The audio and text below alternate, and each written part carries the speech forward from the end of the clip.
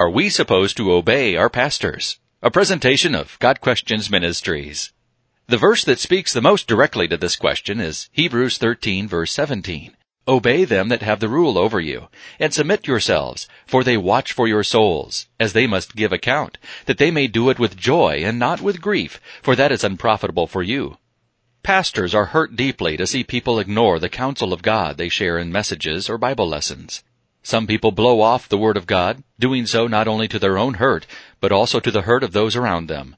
Young people especially have the tendency to ignore the counsel of those older than they, making the mistake of trusting their own wisdom as well as their own heart. God states that a godly pastor shares precepts from God's Word because he desires not only to serve God, but to feed the flock, the spiritual food that will result in their experiencing the abundant life Jesus promised.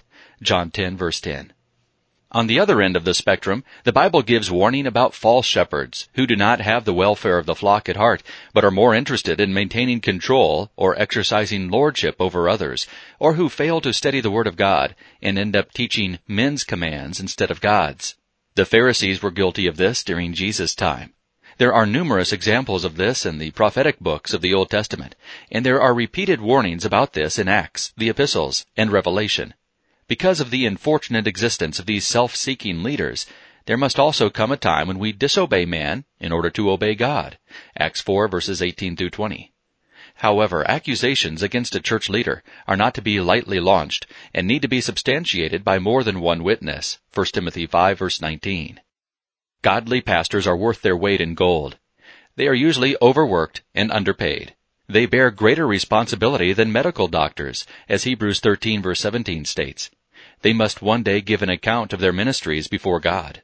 1 Peter 5, verses 1 through 4 points out that they are not dictators, but lead by their example and by their teaching. 1 Timothy 4, verse 16, in humility of heart.